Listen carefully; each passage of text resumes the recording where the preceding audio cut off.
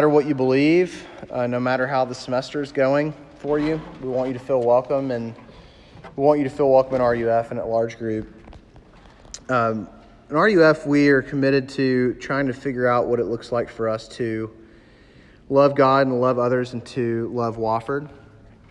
But more fundamentally, we're bound by the reality that before we love God, before we love others and love Wofford, in the person and work of Jesus Christ, God loves us. And so as we retell over and over and over again this old story of the good news of Jesus, as we get bound up in the realities of that, we have to love God, and we have to serve our neighbors, and we have to love Wofford College. And we've been going through Psalms of Ascent, calling it Songs for the Road, and we're Psalm 129 tonight. And really the main image that I've wanted on your minds and hearts this semester is this image of this long journey, this long pilgrimage. That needs to be the image of the Christian life for you.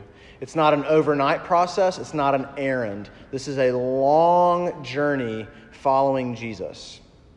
That's the image. And Psalm 129 really is a psalm that kind of gets at a theme that's really important for any kind of journey, and it's this. It's perseverance. Psalm 129 is all about perseverance. And when we think about the Christian life, usually when we say the Christian life is not a solo act, usually what we mean by that is you were made for community. And that's true. You can't persevere in the Christian life without community. But it's also the perseverance life of Jesus. It's where Jesus actually sustains you. So what we're going to see, I just want to name on the front end where we're going. This is a psalm about perseverance, and the Christian life is about God sustaining you, not you preserving yourself. That's what we're going to see. We're going to see it in a couple ways, but I'm going to read the passage first. And if I can find, I'll just go to my Bible on my phone. But friends, I say this every week. God is not silent. He's spoken to us, and He's spoken to us not to give us a theology exam to ace. He hasn't spoken to us to give us a book of rules to follow. He's spoken to you. He's spoken to me because He loves us. Greatly have they afflicted me from my youth. Let Israel now say, greatly have they afflicted me from my youth, yet they have not prevailed against me. The plowers plowed upon my back. They made long their furrows. The Lord is righteous. He's cut the cords of the wicked. May all who hate Zion be put to shame and turned backward. Let them be like the grass on the housetops, which withers before it grows up, with which the reaper does not fill his hand, nor the binder of sheaves his arms. Nor do those who pass by say, the blessing of the Lord be upon you. We bless you in the name of the Lord. We pray. Lord, your word is living and active. We know that's true because you are living and active. But our minds are busy, our hearts are restless, and so we do ask by your Spirit you would slow us down, that we'd hear your word and do your word, that we would see Jesus to be beautiful, who is the author and perfecter of our faith. Be with us, teach us in Christ's name. Amen. So Psalm 129 shows us that He sustains us. God sustains His people on the journey of faith, and we see that He does so in two ways. By giving us His presence and by providing us with His protection. Presence and protection. That's how God sustains us. That's how we persevere. Let's do the first one, presence. Again, the Christian life is not solo. You are not meant to be alone. That's true. You were meant for Christian community. But if you think of Genesis 1 and 2 and you think of the Garden of Eden, Adam wasn't just meant for Eve. He was made to dwell with God Himself, Father, Son, and Holy Spirit. So what we read is the Spirit of God hovered the waters. That Adam and Eve walked around in the Garden of Eden with God. They were made for each other, Adam and Eve were, but they were also made for God. Their souls were restless ultimately until they rested in God. That's who they were made for. And one of God's nicknames in Jesus Christ is Emmanuel, which is the fancy biblical way of saying God is with us. God engages us. God takes on flesh and invades our space.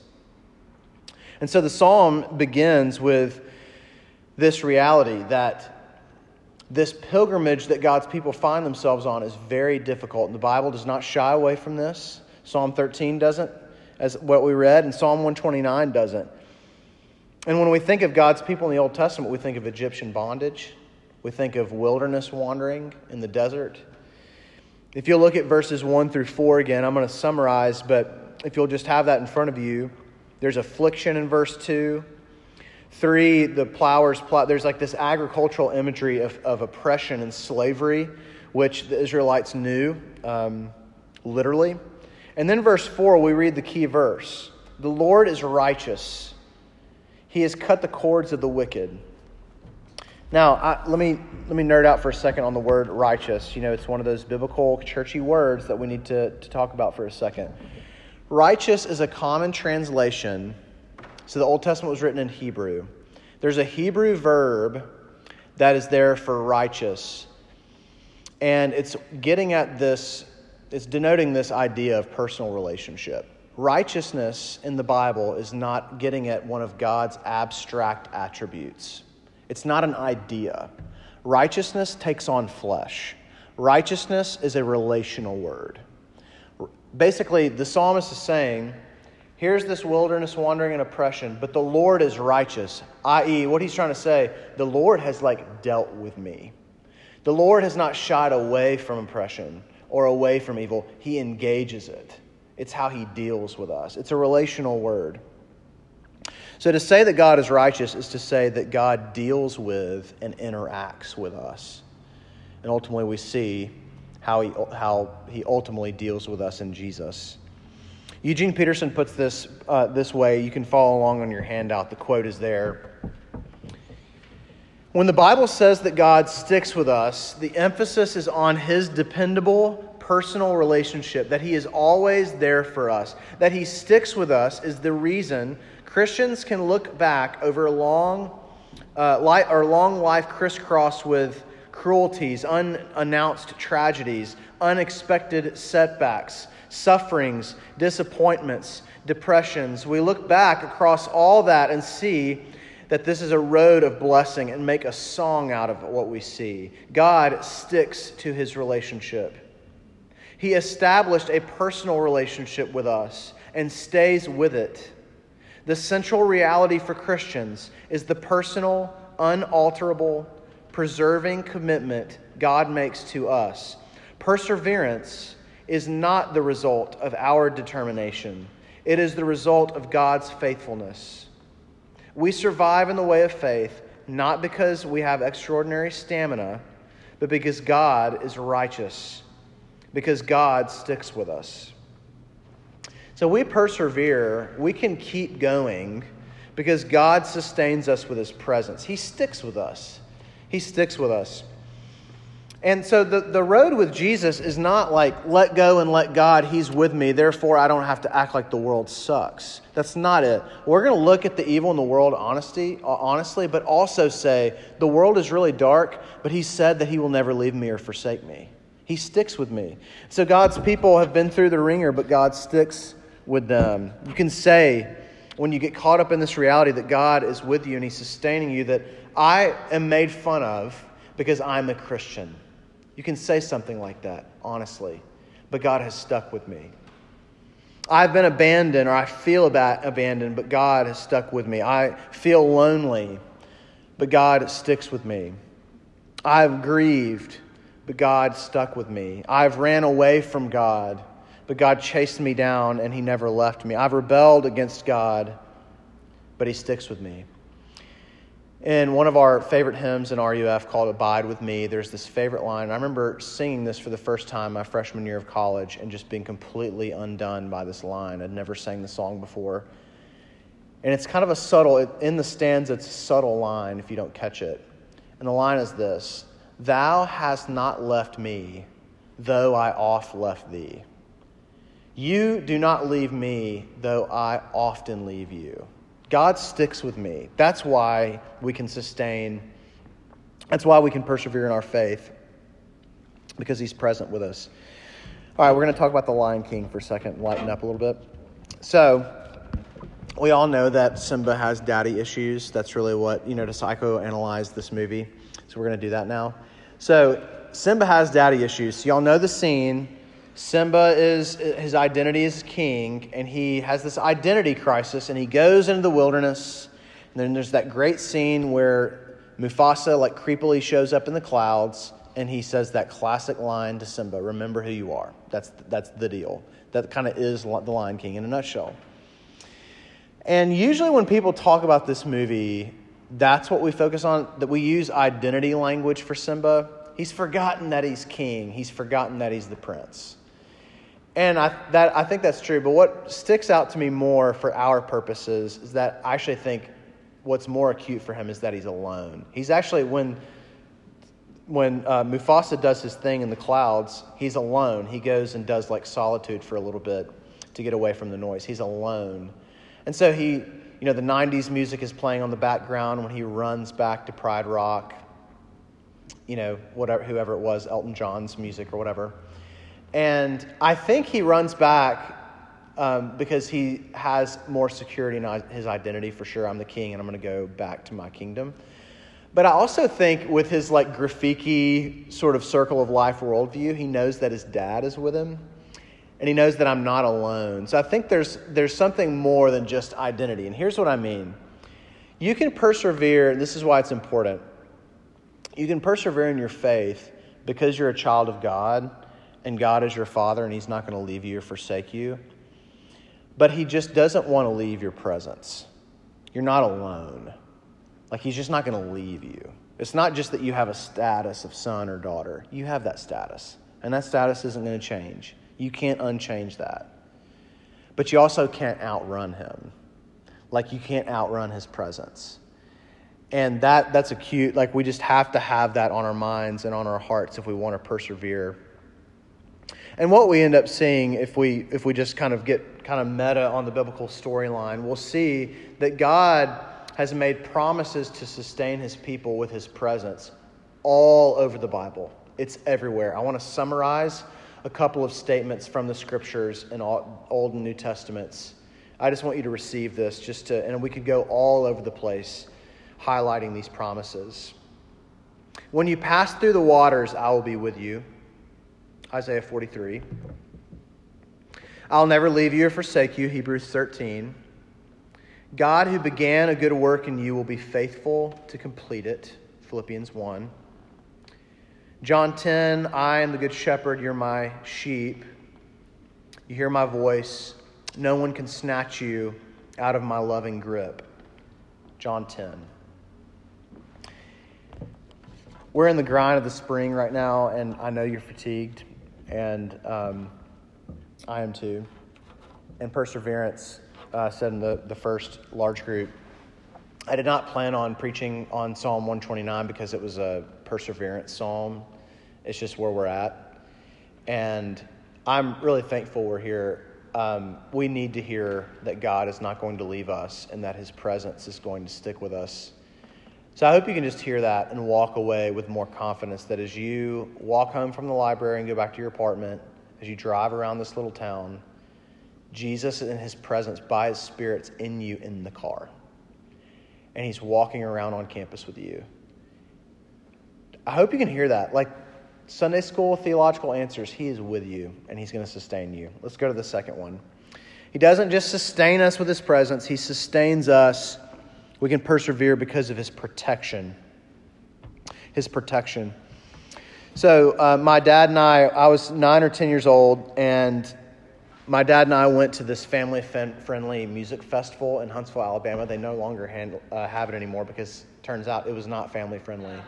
And they had an eclectic mix of bands every year, and it was called the Big Spring Jam. The Big Spring Jam, Huntsville, Alabama. I'm 9 or 10, and I was insistent on going that year because I wanted to see my favorite band, Creed. I had to go.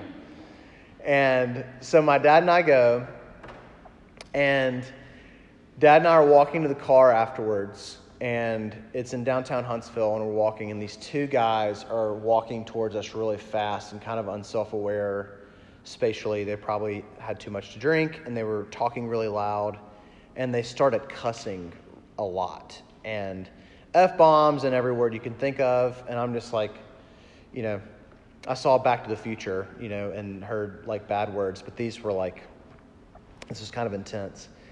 And my dad, who is known for his kind of non-anxious, calm, steady presence, when they pass us, he turns around and I'm holding his hand and he goes, "Hey, watch your mouth. My son doesn't need to hear that," to the guys. And, picture like a Gotham City sort of metropolitan setting, Huntsville, Alabama, right? And you could hear a pin drop. Anything that's like, if there were cars driving, they stopped, right? And what is about to go down? This like 50-year-old gray-haired man. And here's what I remember about that moment.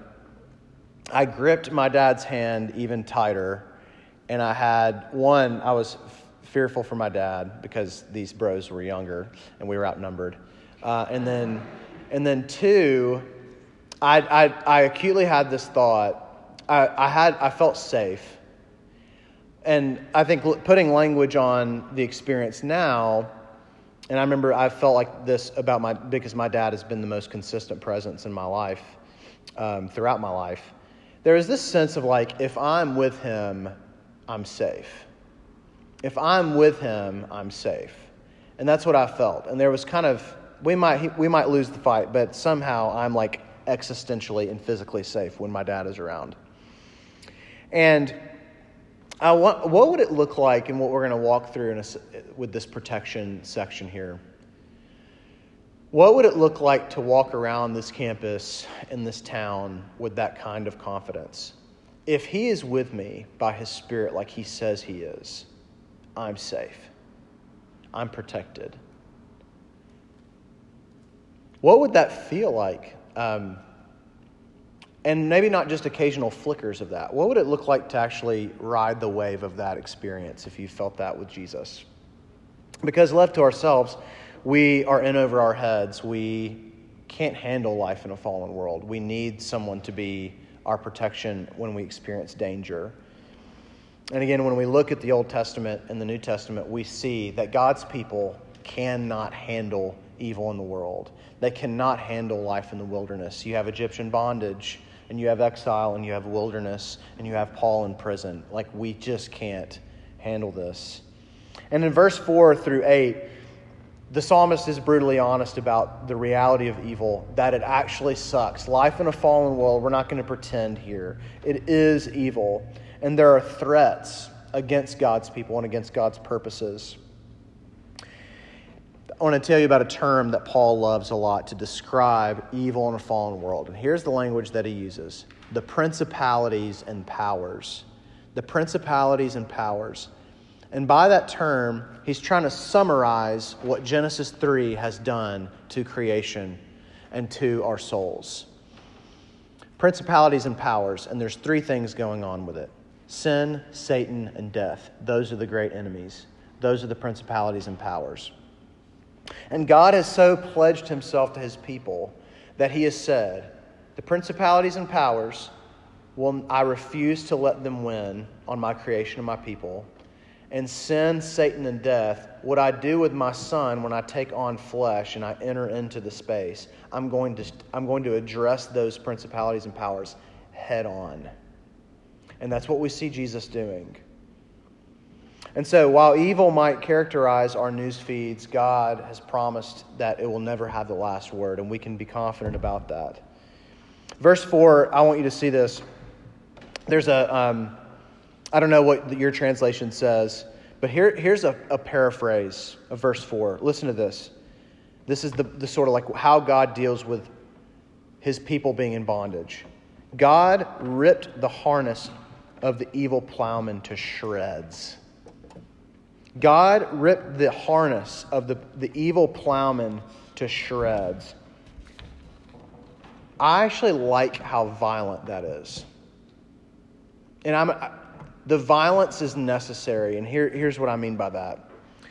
God's answer to sin is not to tolerate sin. God's answer to Satan is to not negotiate with Satan. God's answer to death is to not manage death. God took on flesh to obliterate the powers, to defeat the powers, to rip them to shreds. And so Jesus can say crazy things like, it is finished, all the way, not halfway. That's what he's saying. It's really finished.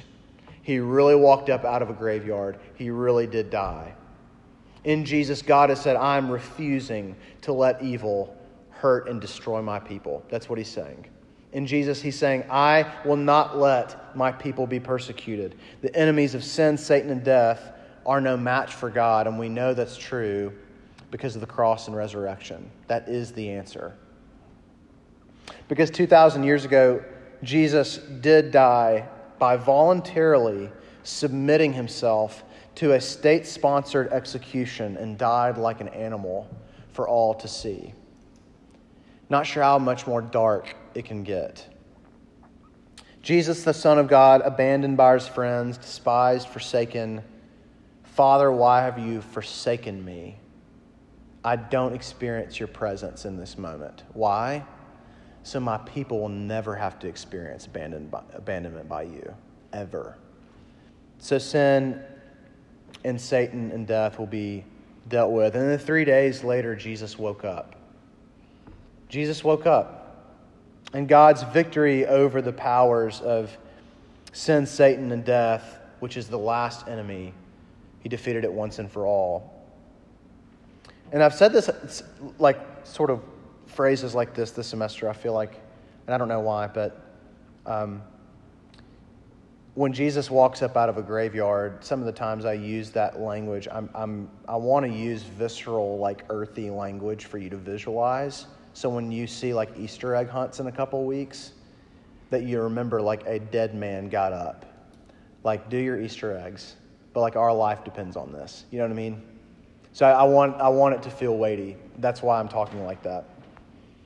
He looked at sin right in the face and death and defeated it.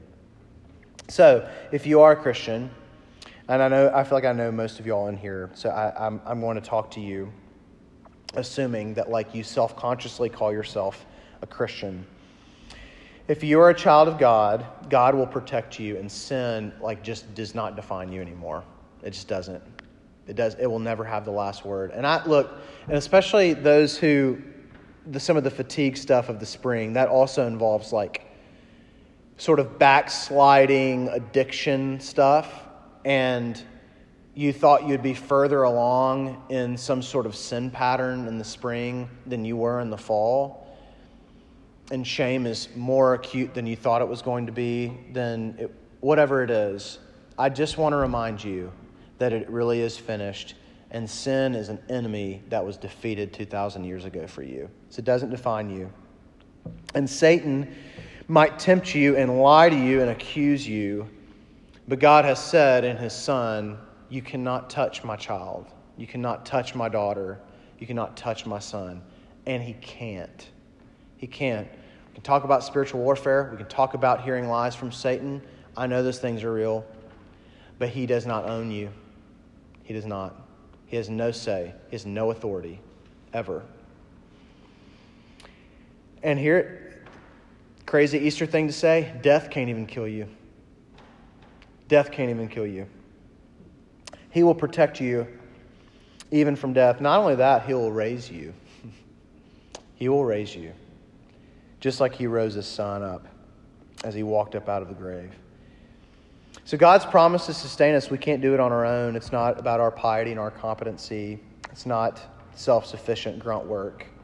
It's God walking with his children for their whole life until he returns to make all things new. I want to say two things as we're landing the plane. The first is this, and I want to say on the front of these are extremely, this is one of those sermons where, like, the passage is so, I love the Psalms of Ascent because they're so short and you can really just, like, squeeze the life out of them, but oftentimes it's just, like, very simple truths. And the first thing that I want you to think about is this. To know that God is sticking with you this semester. So oftentimes when I'm meeting with you all one-on-one, I'm asking, what would it look like to finish the semester well? I've asked a lot of y'all that question over the years. What would it look like to finish well with your roommates? What would it look like to finish well in your sorority and fraternity and student organizations? and life with God? What does it look like to finish well? That's our question. We're in the perseverance kind of part of the semester. I just want you to know, like, as you answer that question, if you're thoughtful enough to slow down long enough to ask that question, so I don't want to assume you are asking that question. You should ask that question. How do you finish well? Whatever, I know, look, Driven Wofford folks, you're going to want to go to your natural gifts and just run on fumes and just, like, grind this thing out. God is with you by His Spirit. Rely on Him like a child. That's finishing well. So He's with you. You can run yourself into the ground. He's not going to leave you. I don't want you to do that. Pace yourself. And part of pacing yourself is allowing God to sustain you. You don't have to do this on your own. You just don't. Go with the grain of how He's wired you. And He's wired you to be a child with Him. So just go with Him. Work with Him how He does it. He's going to stick with you. And then second, kind of this on the protection piece, I hope that you can rest in His protection of you. You know, there's a psalm, I say this a lot, I think it's in Psalm 120, but it says, He who keeps Israel neither slumbers nor sleeps. I go to this all the time. Wendell Berry has this wonderful line in one of his poems. It says, great work is done while we're asleep. Great work is done while we're asleep. What work is he referring to? It's not work that we're doing. It's work that God is doing, because He never clocks out. And so, and you have to, to be able to sleep well,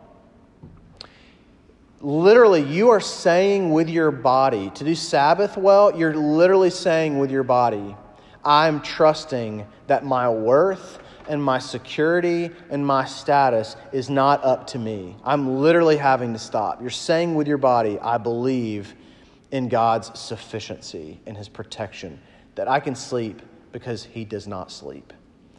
So I want you to be able to finish well and persevere with a confidence. Not that it's not going to be difficult, that we still got a long time to go or whatever in the semester to finish well, but just a confidence in His protection of you.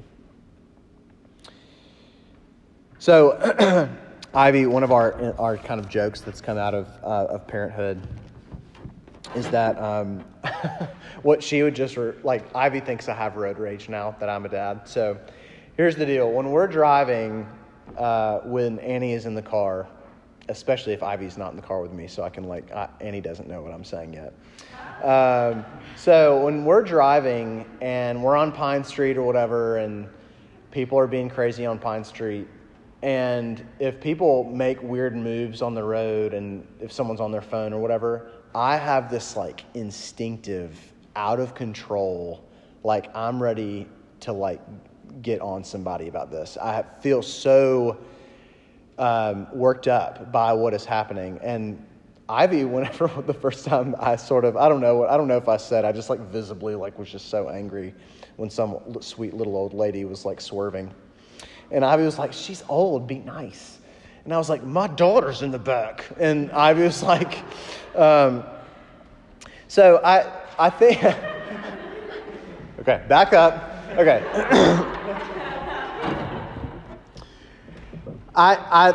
Here's what I want you to feel confident in. And I think if I'm with my dad, I'm safe in Big Spring Jam, downtown Huntsville.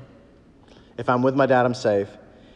And I think what I want to articulate about that funny story and how I drive now apparently is God, through Jesus, His knee-jerk reaction to evil and anything that would threaten you is getting really worked up. You know, that He would do what He did on a cross and with an empty tomb. Let me pray for us.